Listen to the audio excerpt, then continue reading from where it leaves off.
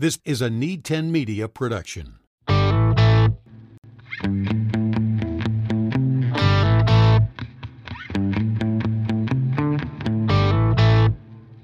Hello, it's Nate Clayberg, and welcome aboard for this episode of the That's a Job podcast. And on this show, we talk with professionals about jobs that many of us may not know exist, and some jobs that we're, maybe not familiar with, but we get to learn more about what work is out there and the pathways to get there.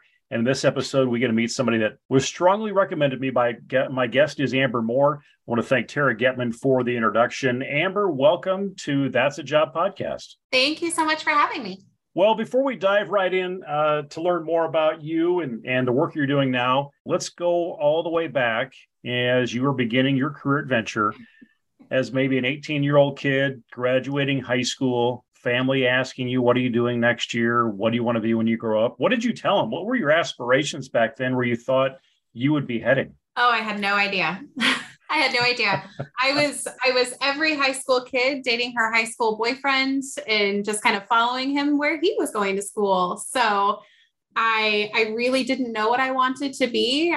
I had worked all through high school, multiple jobs, and knew I needed a job, obviously through college. So I actually qualified for a work study job while I was in college. And they very quickly realized, like, this girl, I think, has a head on her shoulders, and we've got an opening actually in the department. We should see if she'll actually work for us as well while going to school, like full time. So they offered me a job, and I gladly took it because it was money, and the idea of working, in a higher education setting was actually really exciting to me because you make an impact in higher ed, and it was just a really cool experience to be able to do that. What were some well, first I got to stop. Did the high school boyfriend, is that still a thing today? Or yes. Did we change the channel on that?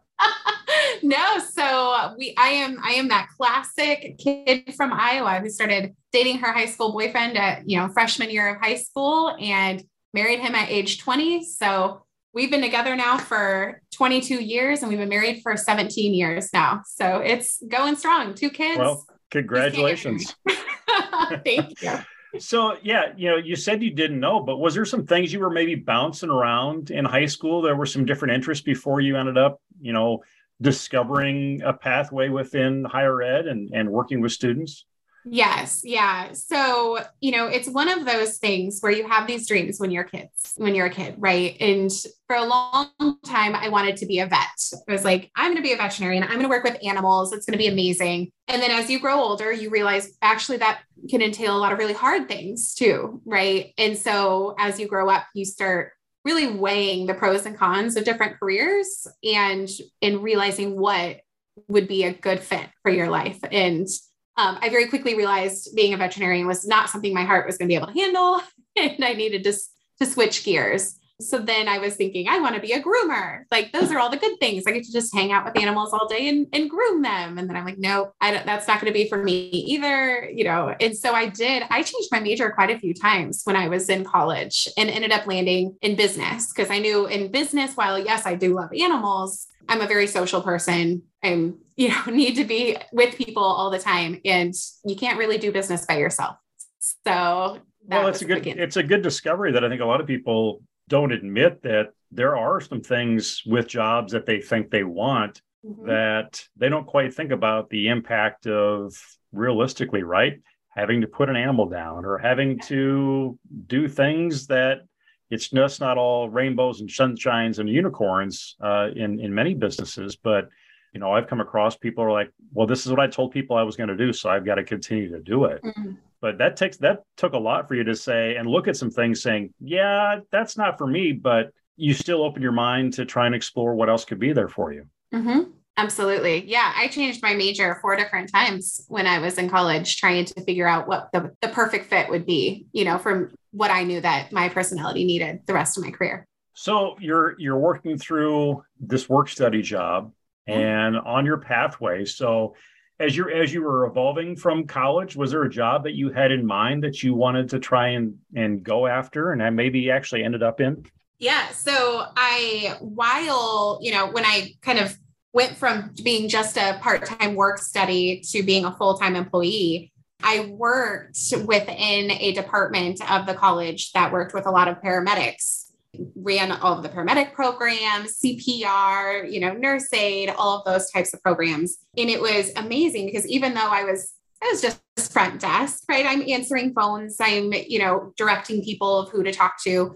I became really good at also helping students. So I started actually advising them, even though I wasn't technically an advisor. It wasn't in my job role. Right. I very quickly knew that I knew all the answers that everybody else that sat in offices behind me knew.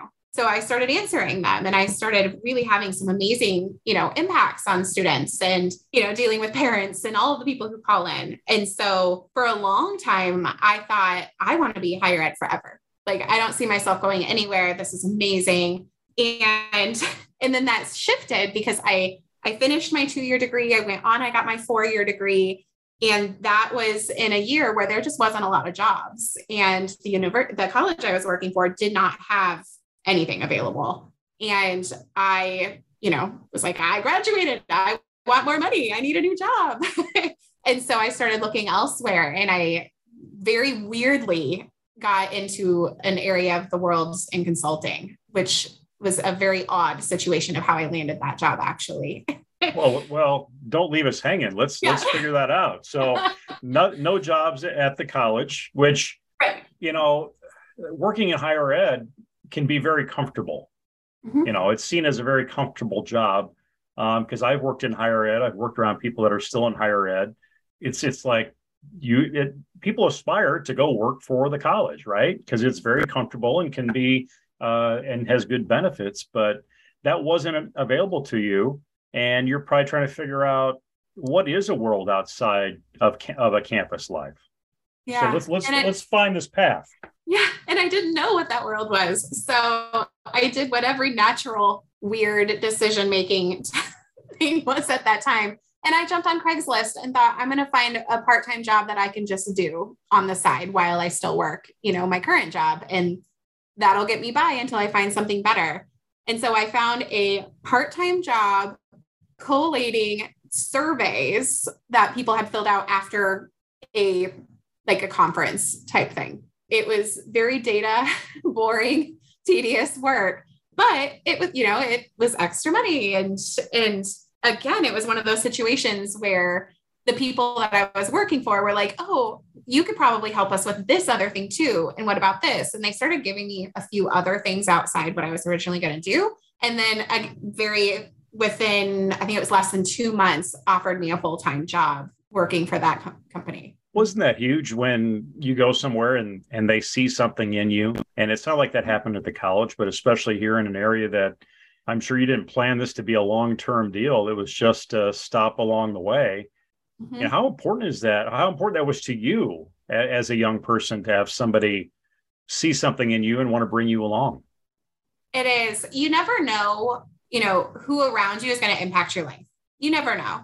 And you never know who's watching.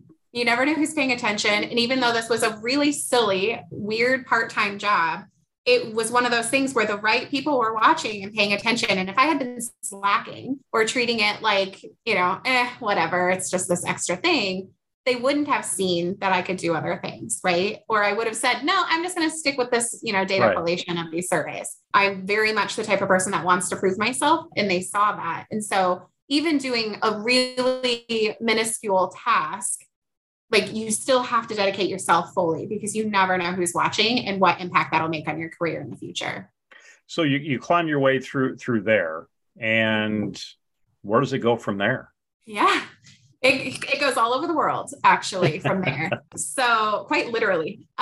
So this consulting firm, one of their biggest clients was British Telecom. And so the man that I was working for. So this was the one that you were working out of college. This you're talking about that same firm, or this is a different one? This is the consulting firm that I went to right after college. Okay. Yeah. Mm-hmm. So they got a British client, and you get an opportunity to go see them, is what I'm guessing. Yeah, British Telecom is a global organization, and they have offices all over the world.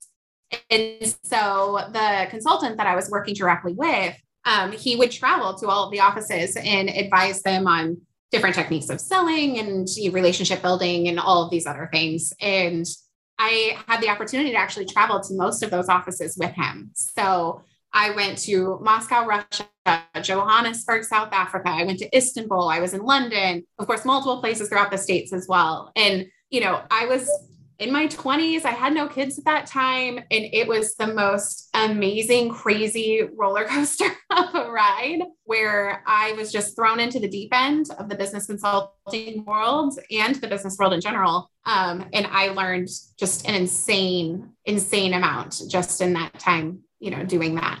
When you look at the kind of work that you're doing, and it's for consulting, but describe the kind of work, that somebody in those positions is doing and what you get to be involved in, that a high schooler listening to this or a parent listening to this, you're going to educate them on, and heck, maybe me even too.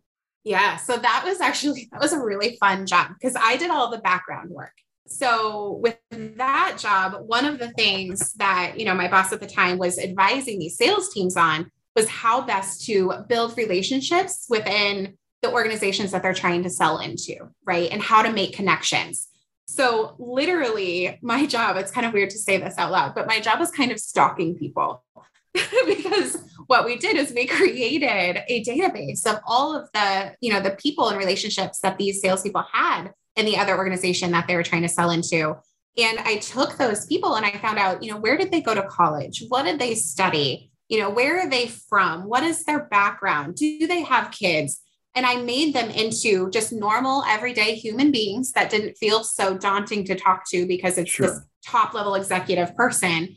And I also gave them insights on, this is the best way to talk about them. And here's a link to an interview that they've done. And now you know the cadence of how they talk and what they find important. And you really humanize a person and also give yourself like this whole toolkit of things that you can reference, not in a creepy way of like, hey, we stalked you and we know all these things, but in a way of just saying, I saw on your LinkedIn that, you follow this group. And maybe naturally, I also follow that group, right? We don't want to be fake about it, but this is why I follow them. And I find them super fascinating because of A, B, and C.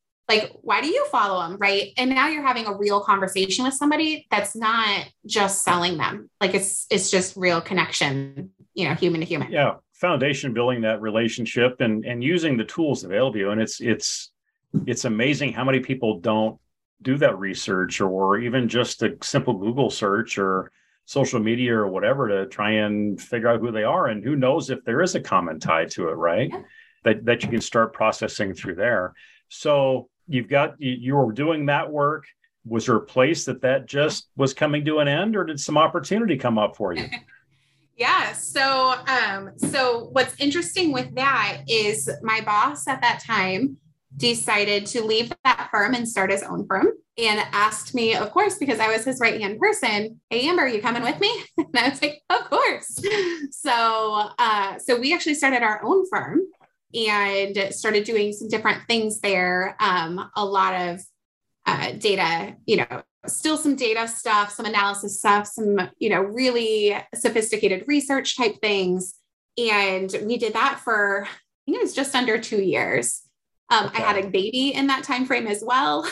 So life shifted in that little time frame. Well, some of the stuff you sound like you're working on when it comes to almost data analysis, data science type stuff, you could very well, someone could see a job like that posted and don't think they're qualified for it. But you didn't have the qualifications for it. You didn't have the schooling or the training for something like that. How did you learn it? You learn on the job, but talk about that of someone saying, I can't do that job because that's not what I went to school for, or I don't have that. I never took any of those classes.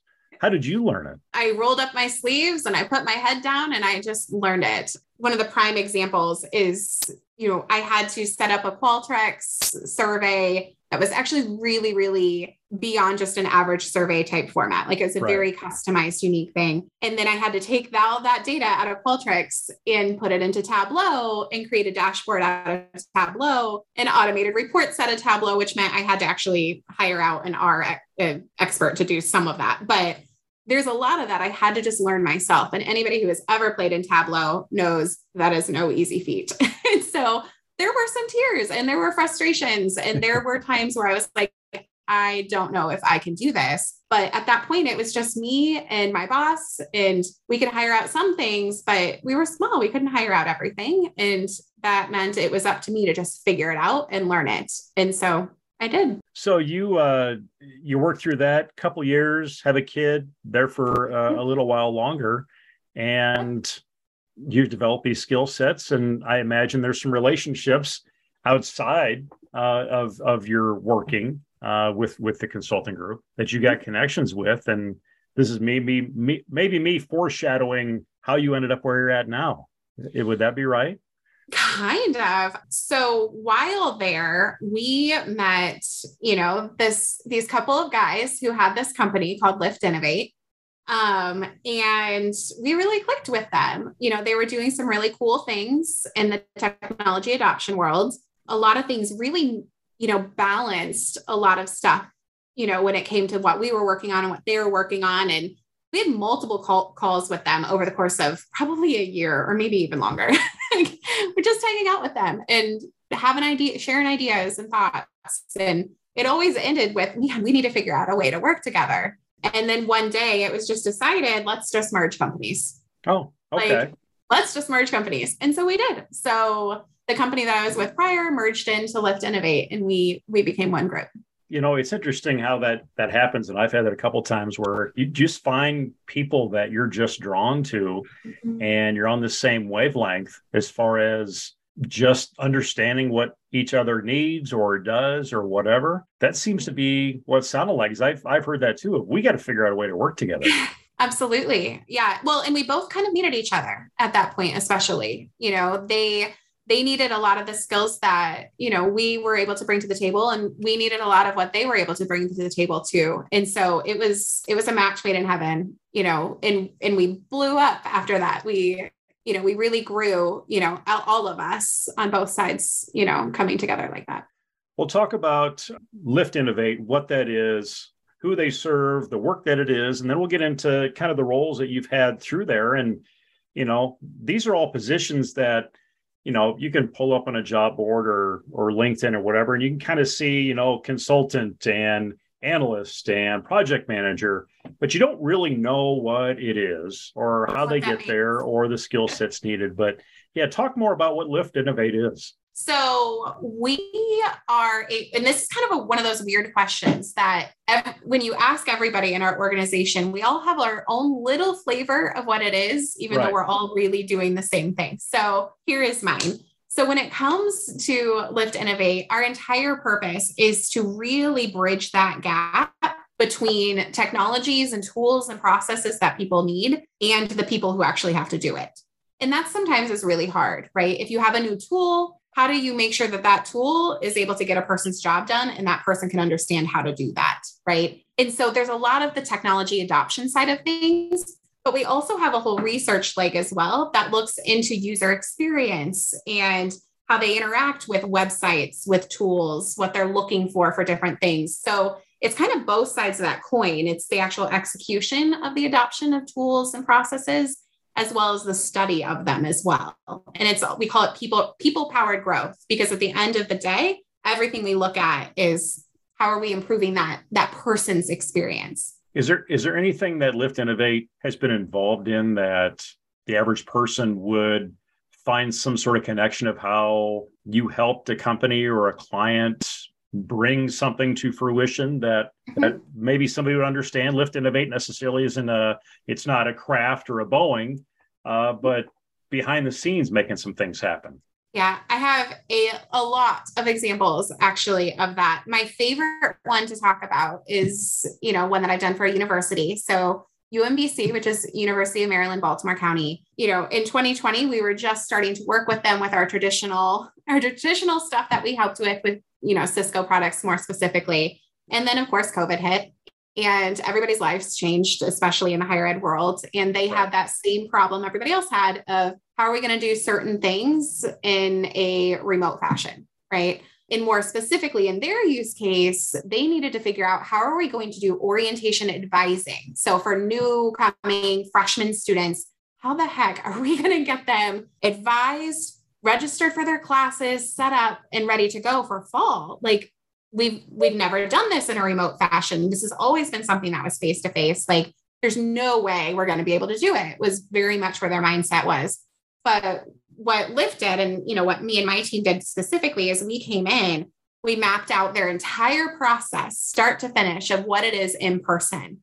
And then we turned around and translated that exact process as to what that would be in the virtual world, and how we can even make it better in certain areas. Because if we have this opportunity, let's not just stick with status quo. Let's see, where can we be more efficient? Where can we actually improve experiences? All of these different things. And we did that. We turned it around in an insane amount of time, because there wasn't a lot of time from when COVID hit and orientation began. And what's really insane is student scores at the end of all of that. They always fill a survey after every advising session. They had record scores of, satisfaction from the students. And it's because it actually was a really amazing experience at a time when nobody knew if it was going to be possible at all. Well, I got to look at this, especially, you've worked inside higher ed and have worked out, outside of it as well, but getting that type of industry to change how they do things after they've been doing it for so long. Was there some pieces that you guys had pulled from working with non-education clients on customer journey that you adapted in, that honestly we can say colleges don't always think of the customer in that process? I would say that really took some advantage, and even pulling back from 2020 till now at UMBC, what impact has that had overall, the work that you guys did for them? Mm-hmm.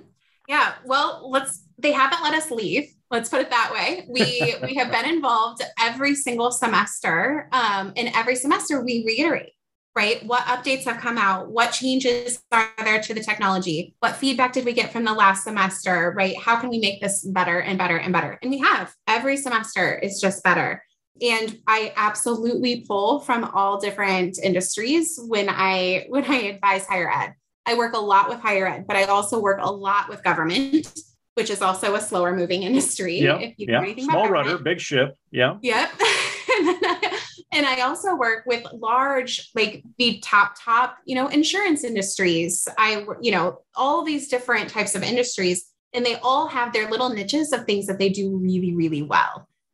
So to pull those kind of best practices of, well, this is what Farmers Insurance was doing, and it worked really amazing. Like, how can I input that here over at UMBC or whatever, place I'm working there? And it works really well, because you kind of have this really broad lens in a consulting, field, because you don't just work for one company, right? I have lots of companies I work for. I have lots of industries I work for, and it just makes my wealth of knowledge just so much bigger than what it would be if I was literally just focused on one company 24/7, day in and day out.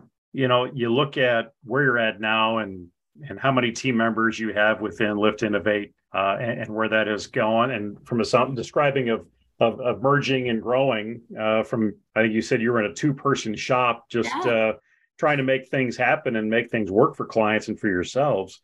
You've moved up, right? You've got people that work for you or that report to you. How different is that from going just a 2-person shop, keeping things going, to bringing on people and learning to be that manager and that leader? Mm-hmm. A lot of on-the-job training for you in your career. Yeah. Very, very, very, very different. Because, when it's a 2-person shop, 2 people can do things, and that's it. And it doesn't matter what it is. It's just these 2 people that are doing it. When you start growing, and then, I've got promoted, from just kind of that consultant, project manager, analyst, up all the way now to, executive director. I got a team of people that I need to make sure can do things at the level that I have been doing them, or at least really close. Right. And it's tough, because we all have our ways of doing things. And when you first start becoming, a leader in an organization, one of the first things that you realize that you have to overcome is nobody's going to do things exactly the way you do them. Mm-hmm. They're just not. Everybody has their own style and their own flavor. And that has to be okay, as long as the expectations of what needs to happen are being met. Right. And I think that's been my biggest hurdle personally is, yeah, I'm a little bit of a type A control freak type person because it's always been me figuring out how to do things. So that's definitely been a challenge, but a really rewarding one because, oh man, when you see somebody tackle something that I know is hard for them and they do it really well and they succeed, and it's something that like you see yourself doing just, 10 years ago or however many years ago, and you went through that same kind of change and growth and experience, like there's just nothing more rewarding than that. So it's challenging, but dang, it's fun. Well, and I'm going to go off of what you did for UMBC to the work you do now. You're working remote, right? Mm-hmm. Oh, yeah. So talk about that kind of work and working like that in today's day and age, which has become more acceptable since the pandemic. But talk about working like that and having people working with you and for you remote. Yeah, that's a really big area that we're even growing in our company is growing that expertise of, we really are remote work experts, not only in the tools, but also in the processes and best practices, because I've been working remote for 12 years, right? I've been doing it for a really long time, way before it was like the thing to do. And it's a little painful when you go from seeing people face to face every single day to now through a computer screen, especially for someone as social as I am. You have to kind of adjust some things. But, as people first start, branching into the remote world, there's some serious best practices that need to be done, whether it's, building trust with your boss. They have to know that they trust that you're working when you say you're working, right? Trust with yourself so that you know that you're not just scrolling TikTok on your phone all day as opposed to working.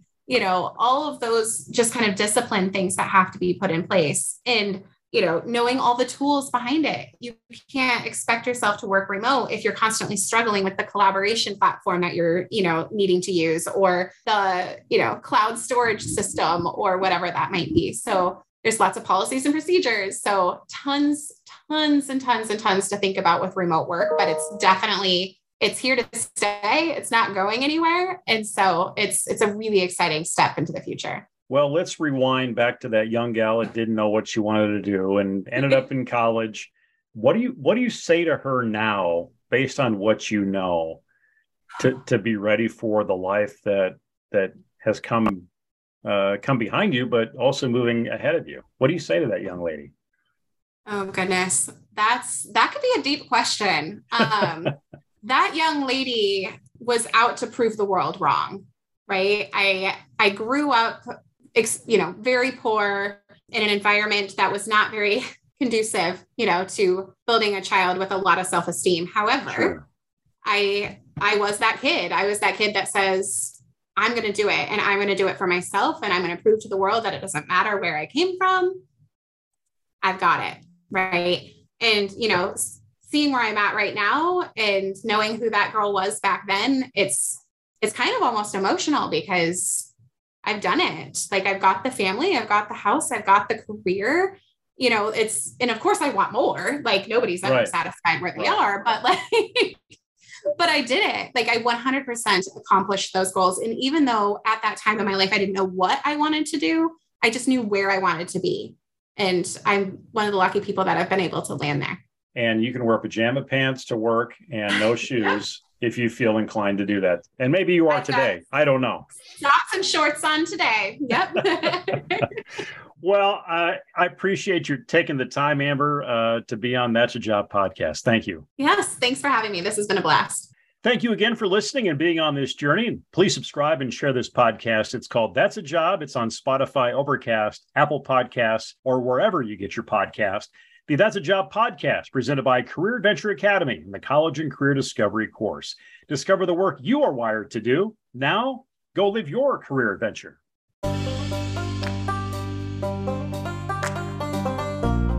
If you haven't done so already, hit subscribe to enjoy future episodes. Build your career adventure at nateclayberg.com. Production assistance provided by Bill Jordan Voiceovers. Visit BillJordanVO.com. This podcast is a Need 10 Media production.